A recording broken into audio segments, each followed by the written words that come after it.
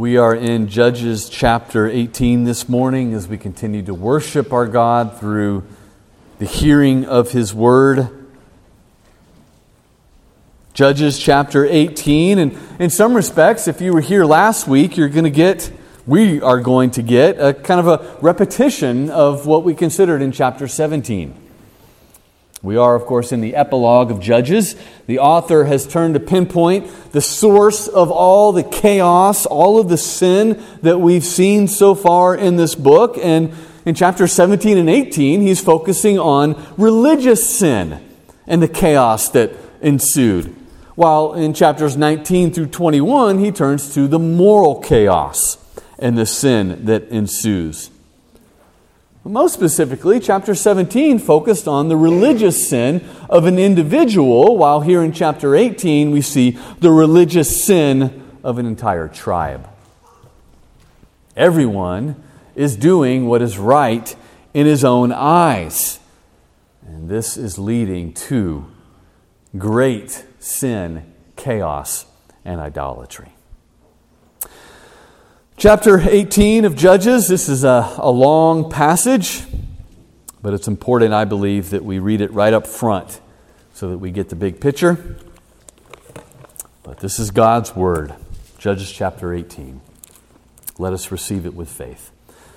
In those days there was no king in Israel, and in those days the tribe of the people of Dan was seeking for itself an inheritance to dwell in, for until then no inheritance among the tribes of Israel had fallen to them. So the people of Dan sent 5 able men from the whole number of their tribe, from Zorah and from Eshtaol, to spy out the land and to explore it. And they said to them, "Go and explore the land."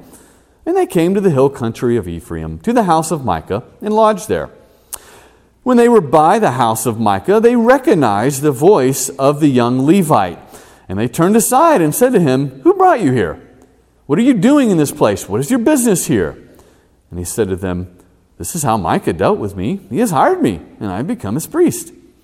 And they said to him, "Inquire of God, please, that we may know whether the journey on which we are setting out will succeed." And the priest said to them, "Go in peace. The journey on which you go is under the eye of the Lord."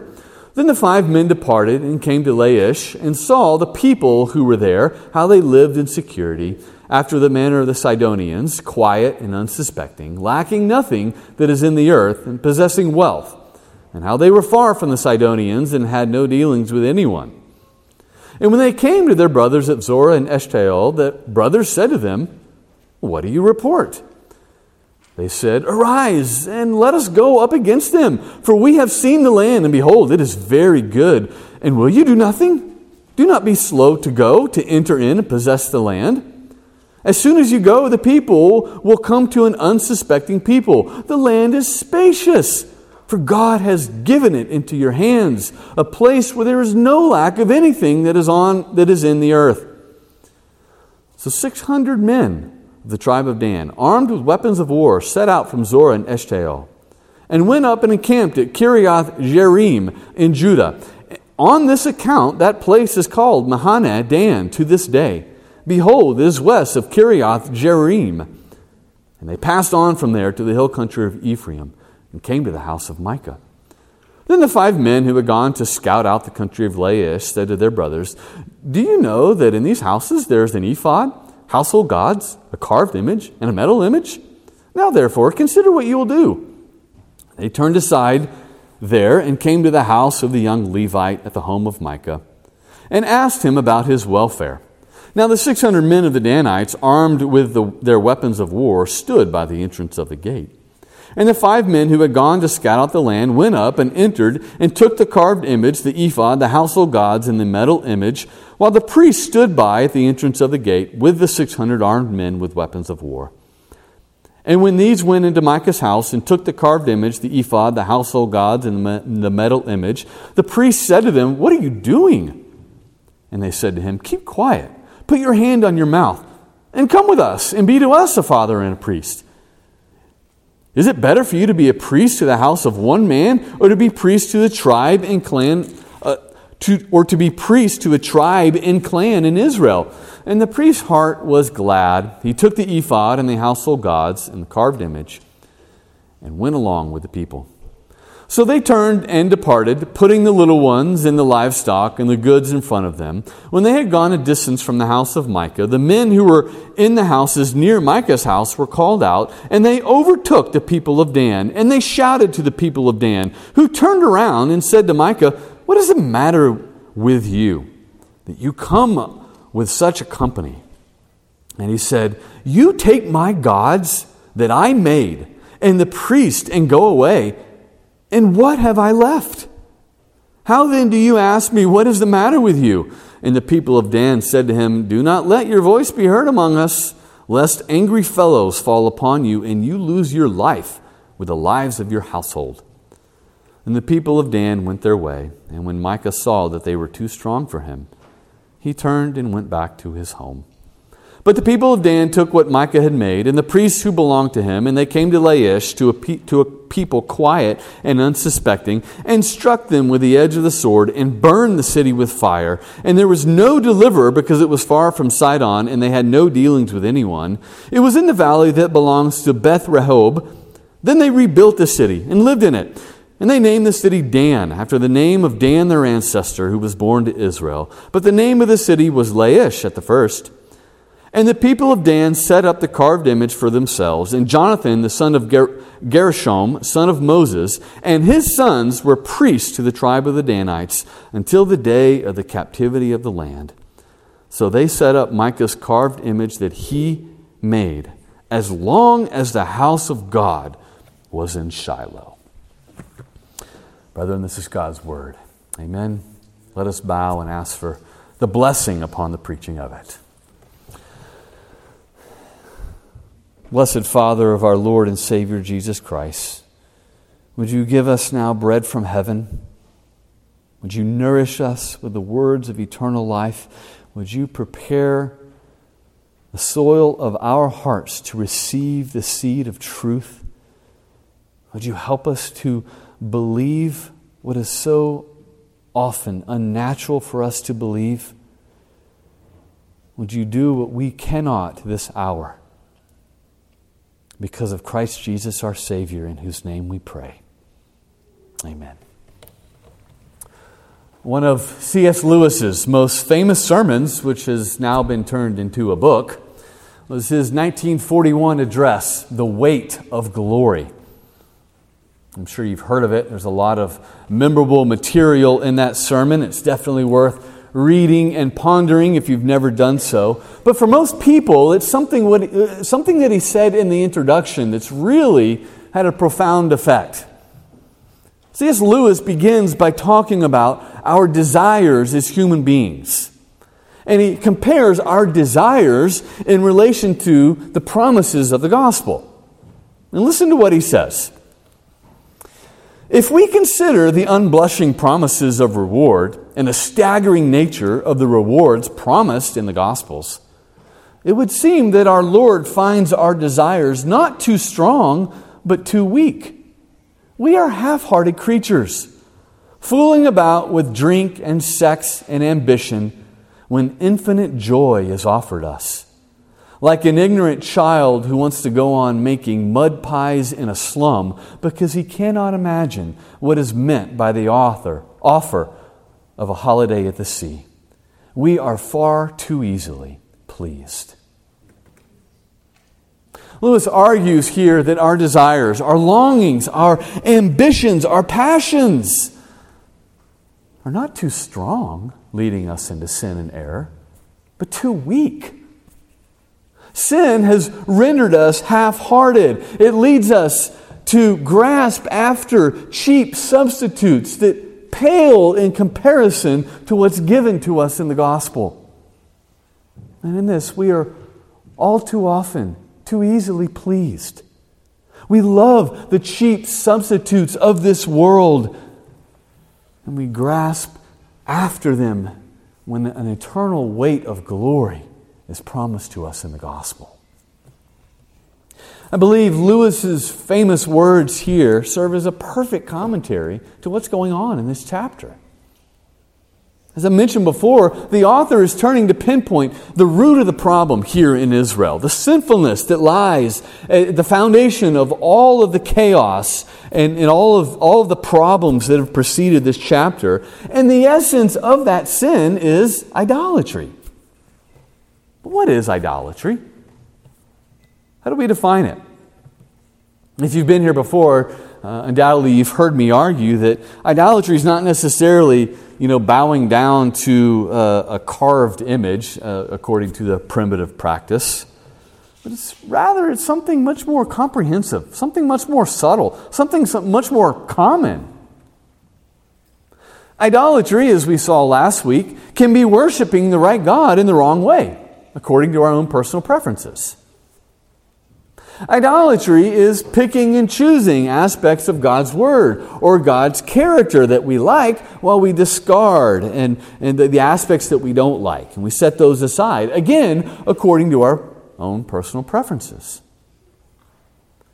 But harping on what C.S. Lewis says here, idolatry is also taking good things in this life and making them ultimate things. Idolatry is often seeking to fulfill legitimate desires that we have, seeking fulfillment of those desires in the wrong things. We long for peace.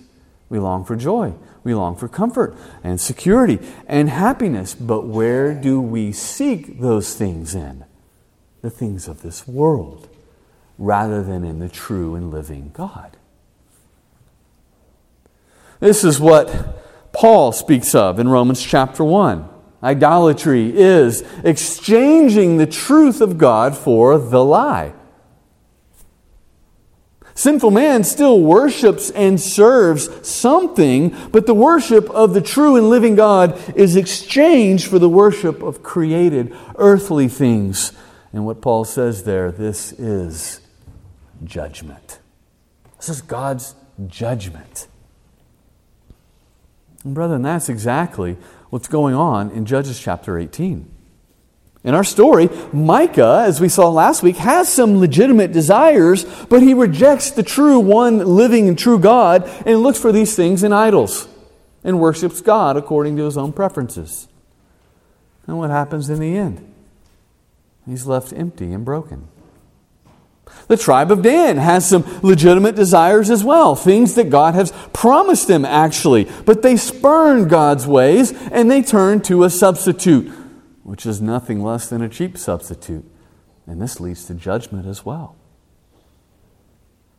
So brethren, this morning we see that these things were written down for our instruction.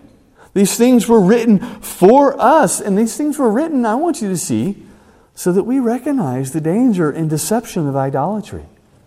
So that we see the tendency in our own hearts. So that we might rightly, seeing these things, run to the solution and find grace and help in time of need so that we might escape the judgment of God. That's what we're going to see here this morning, and I've got 3 points to kind of open this up for us today. The first is this. 3 points today. First, favorable circumstances do not always mean that we have the favor of God. Favorable circumstances don't always mean that we have the favor of God. As we begin here in verse 1, right away we see that what's happening is bad.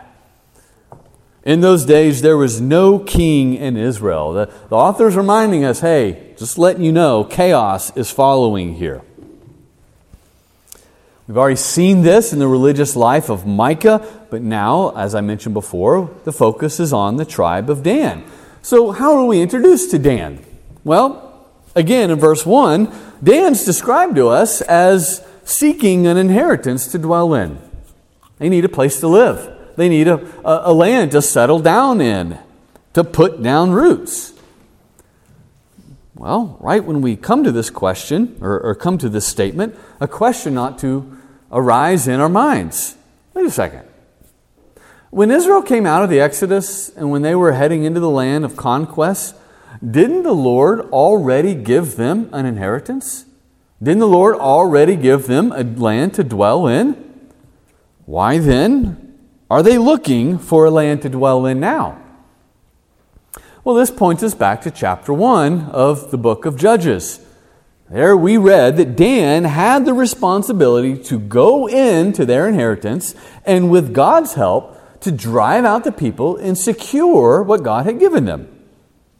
God commanded them, essentially, I'm going to go with you, but you have to do this. But what happened in chapter 1?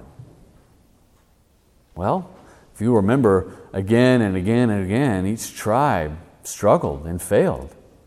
And when we get to Dan, Dan was the worst at securing the inheritance that God gave them. The inhabitants of the land, the Amalekites, they drove them into the hill country. Dan was far outside the land. They failed utterly. And why did they fail? They failed because of unbelief. It wasn't because the enemy was too strong. It wasn't because Dan just wasn't really effective at war. They failed because of unbelief. So it's because of unbelief that they had no land to dwell in. So what do they do then? What's happening here in chapter 1? Well, what's happening is they're turning away from what God had promised them, and they start to look elsewhere. They would not receive what God had given them. It's too hard. I can't do it. So they started looking for an easier solution. Here in verse 3 of chapter 18, they send out five men to spy and explore the land. And you look at what happens here. They send out spies and then they lodge in this house. It's clear this is recalling the original conquest, right? With the spies lodging in the house of Rahab, the prostitute. This is a new conquest, as it were. In fact, the house of Micah here is kind of likened to a brothel, a spiritual adultery in a sense. But this is a new conquest which is really nothing but a rejection of the old. We saw last week that the Levite was wandering around far from the land of his inheritance, looking for what is right in his own eyes. And now we have a tribe doing the very same thing. Interestingly enough, their paths cross.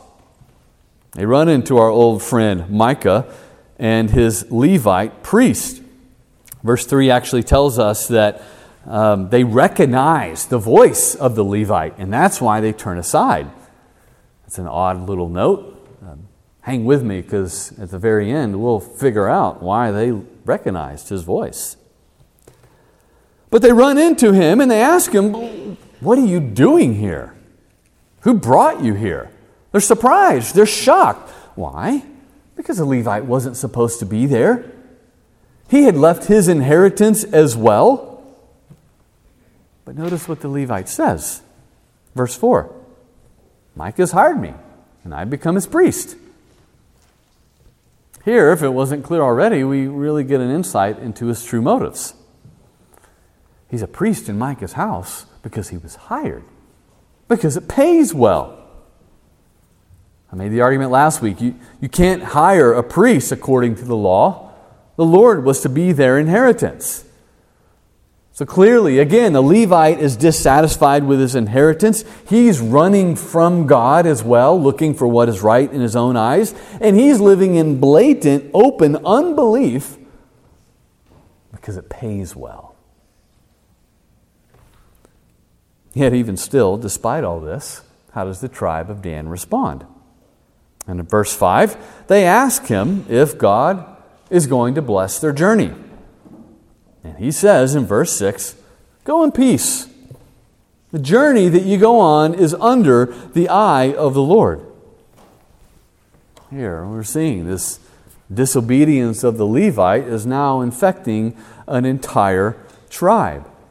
The Levite is living in open rebellion and disobedience. He has no right to serve or act as a priest. But Dan asked them God's will anyway. And lo and behold, what do they hear? Wouldn't you know it? They hear exactly what they want to hear. Shalom. God is with you. The favor of God is upon you. Right here we get an insight into idolatry. An idolatrous heart always hears only what it wants to hear. That's what sin does. Sin blinds us from very obvious other realities and truths, things that don't quite fit our agenda, right? Such as the fact that this priest is, an unlawful priest and he has no business speaking for God. Oh, that's okay. He says, I have God's blessing. I have God's blessing. Wouldn't you know it? And so the end result is, of course, in verse 7, they then go and they come across the land of Laish, an area that's about 3 miles north of the Sea of Galilee. It's outside Israelite territory. And they describe the land in glowing terms. Wealth, lacking nothing in resources, spacious, and the best part is the people are basically indefensible and they don't suspect a thing. Sounds a lot like the conquest, doesn't it? The promised land. Oh, this isn't what God has promised, but it sure seems nice, doesn't it? It sure seems actually a little bit better than what God promised. Let us never think that Satan's land isn't nice and full of every kind of delight. It's like the forbidden fruit. It is desirable. It is a delight to the eyes. This land is perfect in their own eyes. It's perfect in every respect. It seems like the wisest and best thing to do for their tribe, even though it's in disobedience to God. This is a danger of idolatry in play here. Their desire for the land was good. It was necessary. It was a righteous desire to have a land to dwell in. And the goodness of the land seemed to be perfect in every respect. They had to settle somewhere. They couldn't just wander around homeless. But spurning what God promised and commanded, they prefer what is easier. They prefer what they can obtain in their own way rather than going through the proper channels. They prefer what seems better in their own eyes, and in this sense, they are settling for a cheap substitute. This is what C.S. Lewis was talking about. This is what sin and idolatry does to us. It takes what is often a legitimate desire and it twists it towards what we think is best rather than what God has instructed in His Word. We want what we want right now. We don't want to wait for it. We want what we want in our way rather than God's way. And the worst part about it, verse 10, the spies come back and they say, oh, the land's unbelievably awesome. And God has given it into your hands. They were convinced that God favored them. In their eyes, all of this was providential. All the circumstances fell into place. This is exactly what they had been longing for. They even had a priest who said, yes, this is the will of God for you. I mean, can't you hear them now saying, it's just a God thing. It's just a God thing. It's exactly what we've been looking for, what we've been praying for. Nobody could have worked out these details except God alone. And we sought the proper channel of wisdom. The Levite told us we're good. But brethren, just because things go well does not mean we have God's blessing. That's the false gospel of the prosperity gospel. Instead, the same standard that Dan should have looked to is the same standard that we must look to as well. What has God said in His Word? What He says trumps any and every circumstance and providence and inclination of our own hearts. We must not look at circumstances alone. We must not fall into the trap of thinking, well, God's opened all the doors, so it must be right. We must not look ultimately to our own hearts and our own desires and what seems best to us. We must look to His Word. For if Dan looked to the Word, they would have seen that their favorable circumstances were an illusion. They would have seen that even though their actions were clothed in religious garb, they were really just a manifestation of unbelief. They would have seen that true divine guidance had already been given. But now, because of their sin, their failure to obey, their failure to listen to God, their failure to wait on God, they're walking headlong into a trap. Favorable circumstances does not mean we have the favor of God. Because of indwelling sin, we must always fall back on what has God said. Well, we've got to pick up the pace a little bit here. So moving quickly. Secondly, then, what happens next? We see this. Secondly, idols always fail to deliver what they promise. Idols. I mean, isn't that obvious? Idols always fail to deliver what they promise. Dan's identified a better inheritance than the Lord had promised them. They had secured what they thought was God's blessing upon their endeavor. So they armed 600 men and they set out for Laish. And wouldn't you know it, they passed by the house of Micah once again. They're nearby, and the 5 spies, remembering what happened, say in verse 14, hey, by the way, guys, there's a house nearby. It's got all sorts of awesome religious stuff in it. You remember how we just kind of providentially happened to fall on Laish and how everything just worked out perfectly? Well, you know, our stop right before that was at this house. Don't you think maybe we should stop by and pick up these items, right?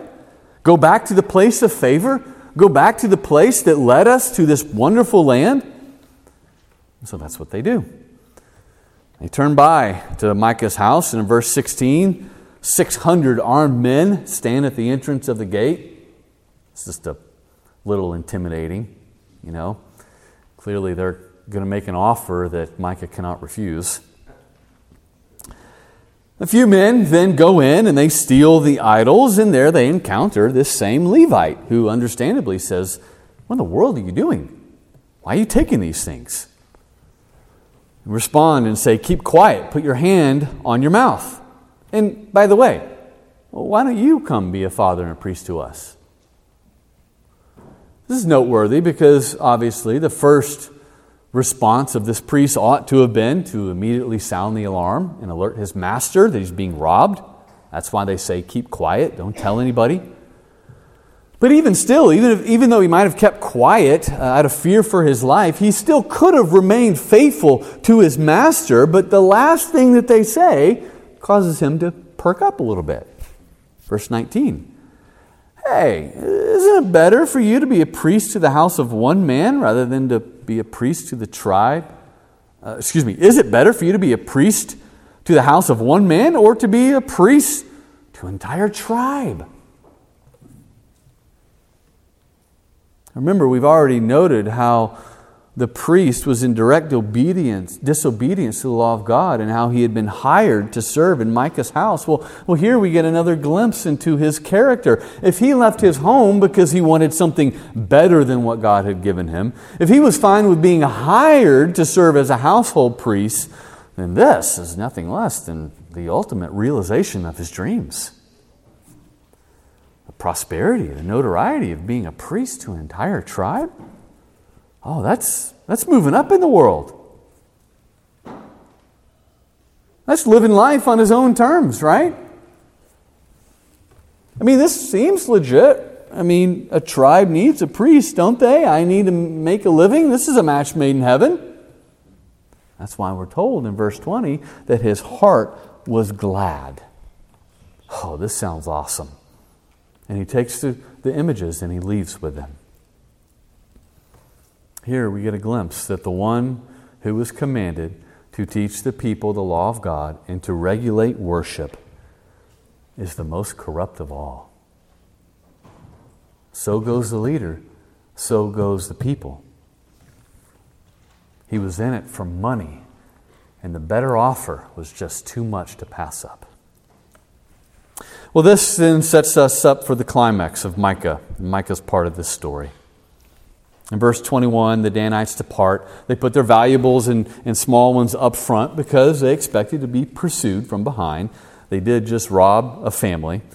And that's exactly what happens. Micah sees what happens. He gathers his friends from the surrounding area and he pursues, he overtakes them. And when he meets them, he's furious, legitimately so. He's been robbed. It's kind of ironic, actually, as well. You know, Micah was introduced to us in the last chapter as a robber. And so now the robber has been robbed. Nothing stings quite like getting a taste of your own medicine, right? So he's furious. He's yelling and shouting, and they turn around and they give him a glance like, who is this guy? You know, Goliath with David coming up to him. You come at me with sticks and stones? You come at me with a little shepherd boy? What are you doing? What's the matter with you? And look at how he responds. Verse 24. You take my gods that I made and the priest and go away, and what have I left? What have I left? That's idolatry in a nutshell, isn't it? We sacrifice everything. We trample over anyone who stands in our way of getting what we want. So much so that when we lose what we crave, we feel like we can't go on. We've got nothing left. That's just what the author wants us to see. Idolatry always sets us up for an eventual fall. Idols, things of this world, are weak and powerless, and they cannot deliver what they promise. When we look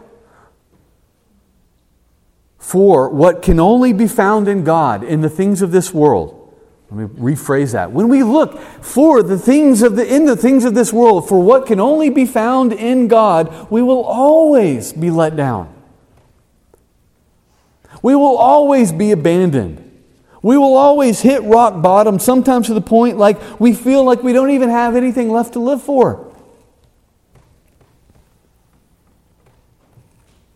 Thieves have broken in and stolen his treasure, as our Lord warned from Matthew 6. What does he have left? So this is the end of Micah in our narrative.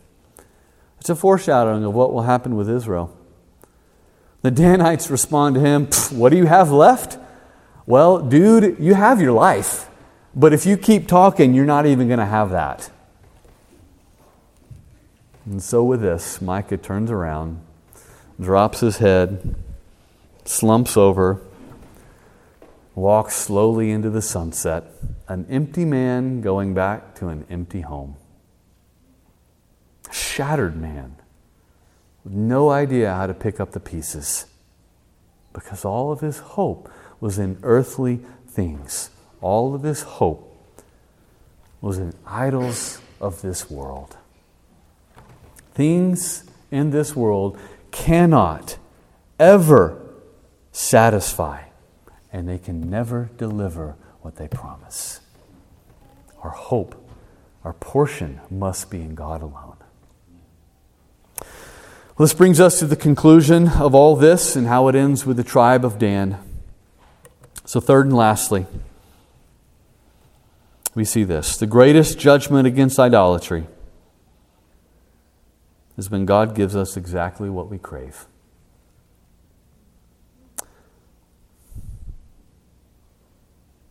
God's greatest judgment against idolatry is when He gives us exactly what we want.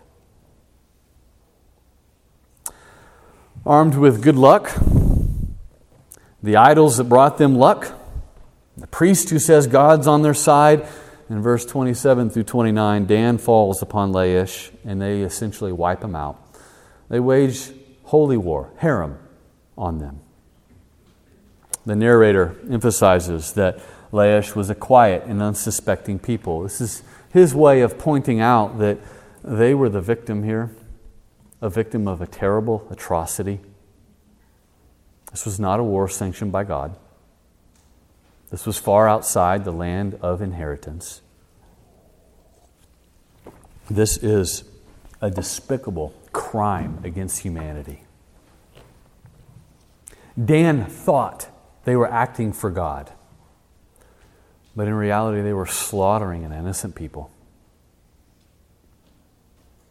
In the end, they even renamed the city Dan after their ancestor. This is a new conquest. Dan now has remade the covenant with Yahweh according to their own terms. And what's most tragic about this is that they succeeded. They succeeded. God let them have what they wanted. God did not stop and chasten them for their sin. God didn't put roadblocks in their way. And this is instructful for us. This is helpful for us. How often do we get frustrated when things don't turn out like we want? When God puts roadblocks in the way of what we want for our lives. And rather than stopping and saying, you know what? God might be saving us from ourselves because He loves us. Sometimes getting exactly what we want and having everything in life work out perfectly and having that wonderful, marvelous Instagram life, sometimes that is nothing but a perfect working of God's judgment in our lives. How do we know this for sure with Dan? It seems to work out well. Well, look at what happens. In verse 30, what happens? They set up the carved image for themselves, and they assign their own priest and their own priesthood. And this is where we get the climax. This is where we get the twist in the narrative that throws everything else on its head. This is the best last twist of irony that he saved for a total shock for the original readers. This priest all along, this Levite who so far has remained anonymous and nameless, this priest who's been acting in this manner is none other than Jonathan, the son of Gershom, son of Moses. Moses is perhaps the most revered figure in all of Israel's history. Here is his grandson, a covenant grandchild of Israel's most holy man. He is the one who is the disobedient, unlawful, corrupt priest. No wonder the author focuses so much of the story on him. No wonder that the Danites recognized his voice. He was undoubtedly a famous individual. No wonder then that this is perhaps the epitome of a scandalous black mark upon the history of Dan. In fact, it's so scandalous that in the Hebrew manuscripts, the scribes inserted one letter into the original manuscripts so that when it was read out loud, it reads Manasseh. Only in the footnotes did they indicate that it's really Moses. They were embarrassed for it to be read out loud that this was Moses' grandson that brought this idolatry upon the land. Here then we have in Dan another faux god in the idols, another faux temple. No need to travel to Jerusalem. I got something more convenient in my own neighborhood. And we have a faux priesthood that dates to Moses and goes on even from there. The faux priesthood served until the day of captivity. What then has truly happened here?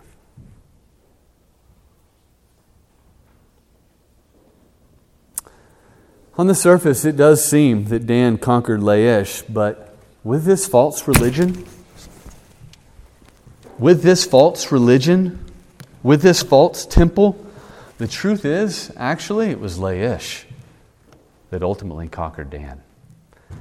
Because this cemented the Canaanization of Dan, even up to the captivity of the land in 734 BC. And this is what's most frightening about it all. They wanted their own inheritance according to their own personal preferences, and God gave it to them for 500 millennium and more. That's why Romans 1 says that the worst judgment that God pours out upon idolaters is when He gives them over to themselves so that they can indulge in what they really want. And what happens then when God gives sinners over to what they really want? Sometimes we end up like Micah, and we're broken and shattered and we have to reevaluate everything. But at other times, we live like kings, entirely unaware, sliding into the day of judgment that's going to catch us entirely off guard. And that's how this story ends. By mentioning the captivity in verse 30, the author is subtly reminding us, judgment eventually came upon Dan. It took another 500 millennium easy, but the robbers themselves were once again robbed by Assyria in 734 BC. They were taken into exile. They were taken into captivity. And we ought to realize upon these words that, yes, sometimes God delays His judgment, but eventually judgment always comes. Did you see that the essence of unbelief is that we look and think that when things go well in life, God's pleased with us?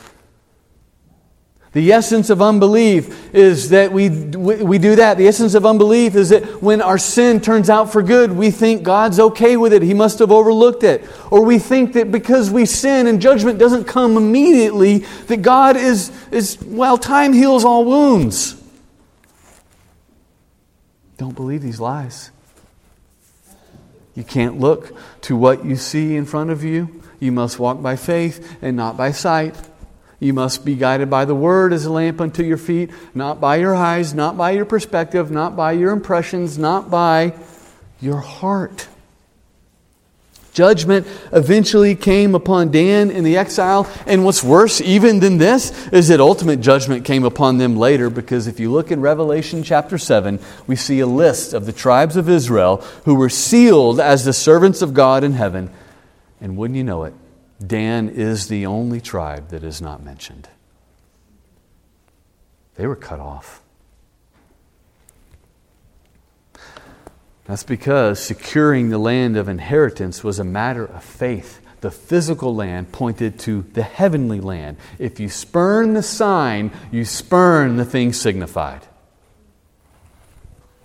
Choosing their own inheritance instead of God's inheritance was essentially them choosing ease and wealth in this life for the cup of damnation in the life to come. Sometimes God's greatest judgment is when He gives us over to what is right in our own eyes. Well, brethren, what can we say in conclusion to all this? It's a sad story. It pales in comparison to how the book ends, which we begin next week, the last 3 chapters of the epilogue. But what can we say in relation to this sad story? Well, remember the big picture. Israel acted in this way because they had no king. That's why the place of worship was so important. The inheritance that God gave them. That's why the tabernacle and the temple was the only lawful place of worship in the Old Testament. Because who is the true temple? Who is the true tabernacle? Jesus Christ. And the land of inheritance. What is the true land of inheritance? It is the heavenly land in the presence of God, which is secured and opened up for us through Jesus Christ. Failing to worship in Jerusalem then was like worshiping apart from Jesus Christ. It's idolatry. Spurning the land of inheritance was like grasping onto this world and rejecting the kingdom of heaven. We are to see in here not only our own tendency of who we are by nature, but we are to see the King that this author longs for. here today, I mean, if you felt the sting of conviction as we think about Micah, as we think about the Danites, if you say, oh boy, I've done that before, that reminds me of myself,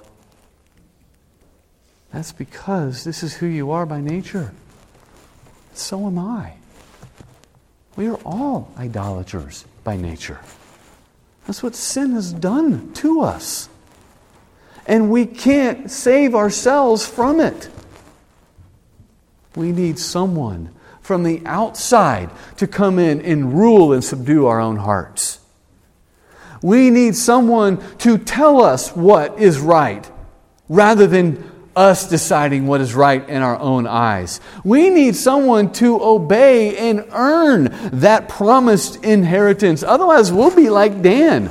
We'll be like Dan, and we'll take the law. Okay, I can do this, and we'll lower the bar, make it a little easier. Think that we can save ourselves by our good works. Think that we can please God, while in reality we're watering down His law and making it obtainable, and thus building up more judgment for ourselves, fooling us with this false notion that we can please God with our own behavior. We need someone to obey for us. We need a substitute. And we need someone to take our longings for the mud pies in the slums of this world and direct our focus on the heavenly age to come, to that inheritance that awaits us at the day of Christ Jesus. And that Savior is Jesus Christ. We need that Savior to direct our gaze to our true inheritance, to that heavenly land where Christ dwells, so that we can say with the psalmist, my strength and my heart may fail, but God is my portion forever. Whom do I have in heaven but you? There is nothing on earth I desire but you. That's what the author of Judges can only painfully long for. That is what has been revealed to us in Jesus Christ. And this passage is calling you today to evaluate, where's your heart? Where's your desires? Where's your Savior? Let us, by the grace of God, look to Christ alone. Amen? Let's pray.